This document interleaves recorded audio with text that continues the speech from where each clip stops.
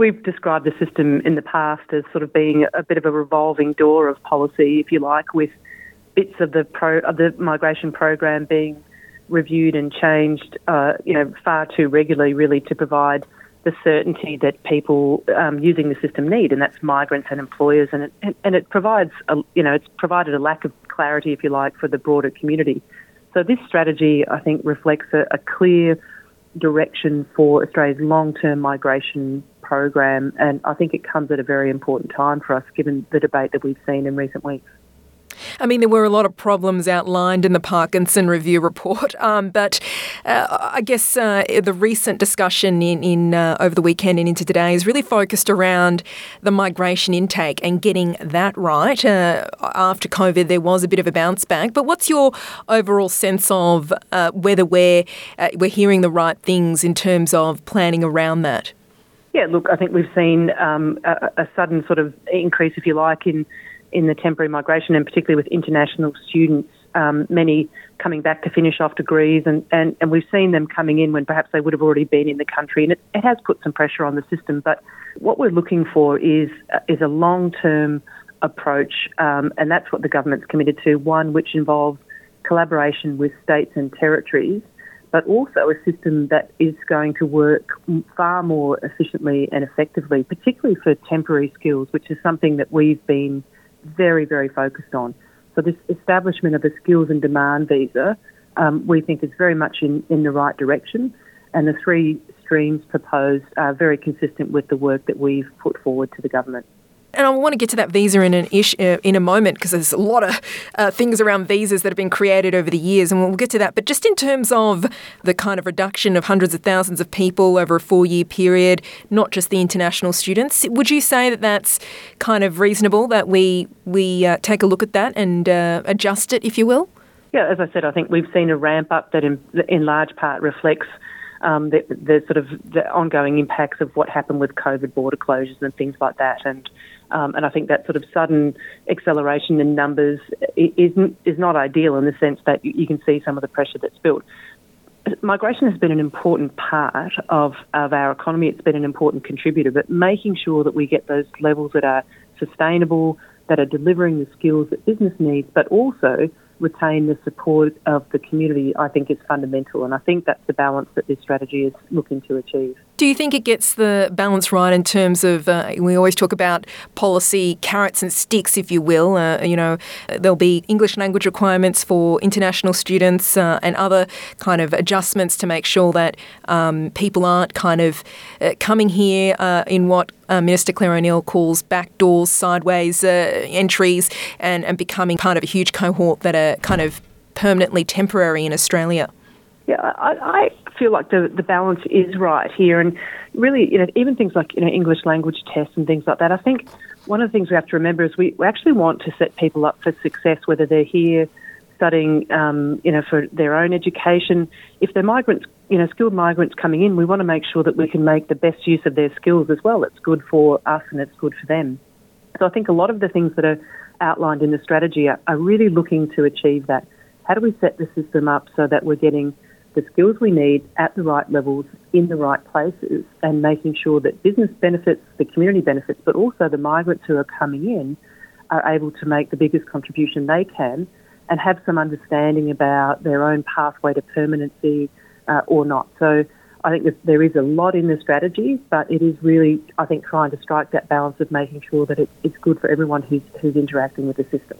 And in terms of, 2.3 million, I believe it is, in that temporary visa category, did you, CEDA, make recommendations on how we can deal with that? And that's an increase from 700,000 in 2000.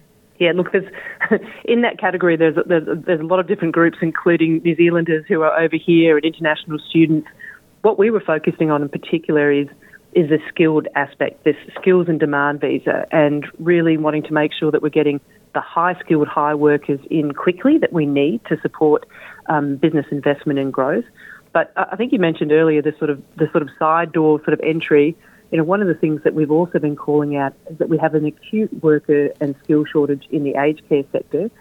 around a third of that workforce are migrants, and what we really want to do is actually create a clear pathway for people who want to come in, want to work in that sector, have the skills that we need, and then we can understand what contribution migration can make in the aged care sector, but also how our own domestic education and training system can grow the workforce that we need as well.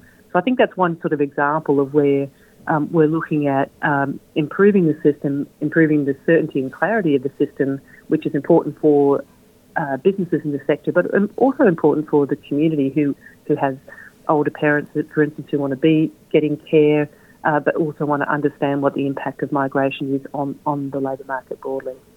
And the new 4-year skills in demand visa, it's it will replace kind of existing visa, and I guess the aim, it sounds like, is to clean up maybe some of the outdated nature of the categorisation of job shortages and which skills lists get you eligible for a visa. Do you see that as maybe killing two birds with one stone? That it's, I think the Parkinson Review identified that there were so many visa categories, and that was part of the problem.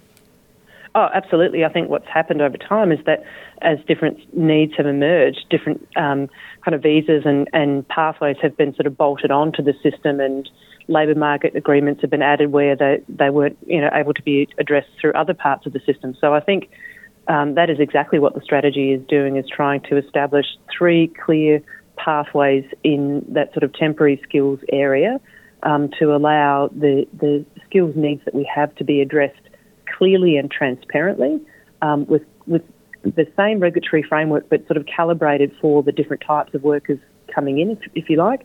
So I think that's a really positive step forward. And then for those people who are coming in on a temporary visa, a clear understanding of where the pathways to permanency exist. And the core skills list, which sort of sits in the middle there, there've been lots of different lists that have informed that core skills category. That's being tidied up. One single list, I think it's going to be a lot clearer for people looking to come to Australia, but also for employers who are looking for the skills they need. And tightening up the point system on permanent migration, from what we're hearing, are you happy with the approach, the level of detail that's been provided?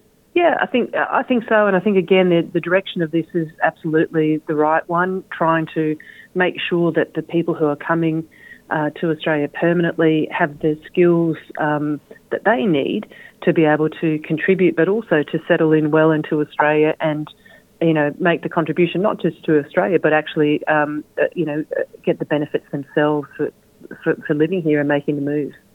And in terms of other new visas that were kind of discussed, there's a new talent and innovation visa being talked about. What are your thoughts on whether that's needed?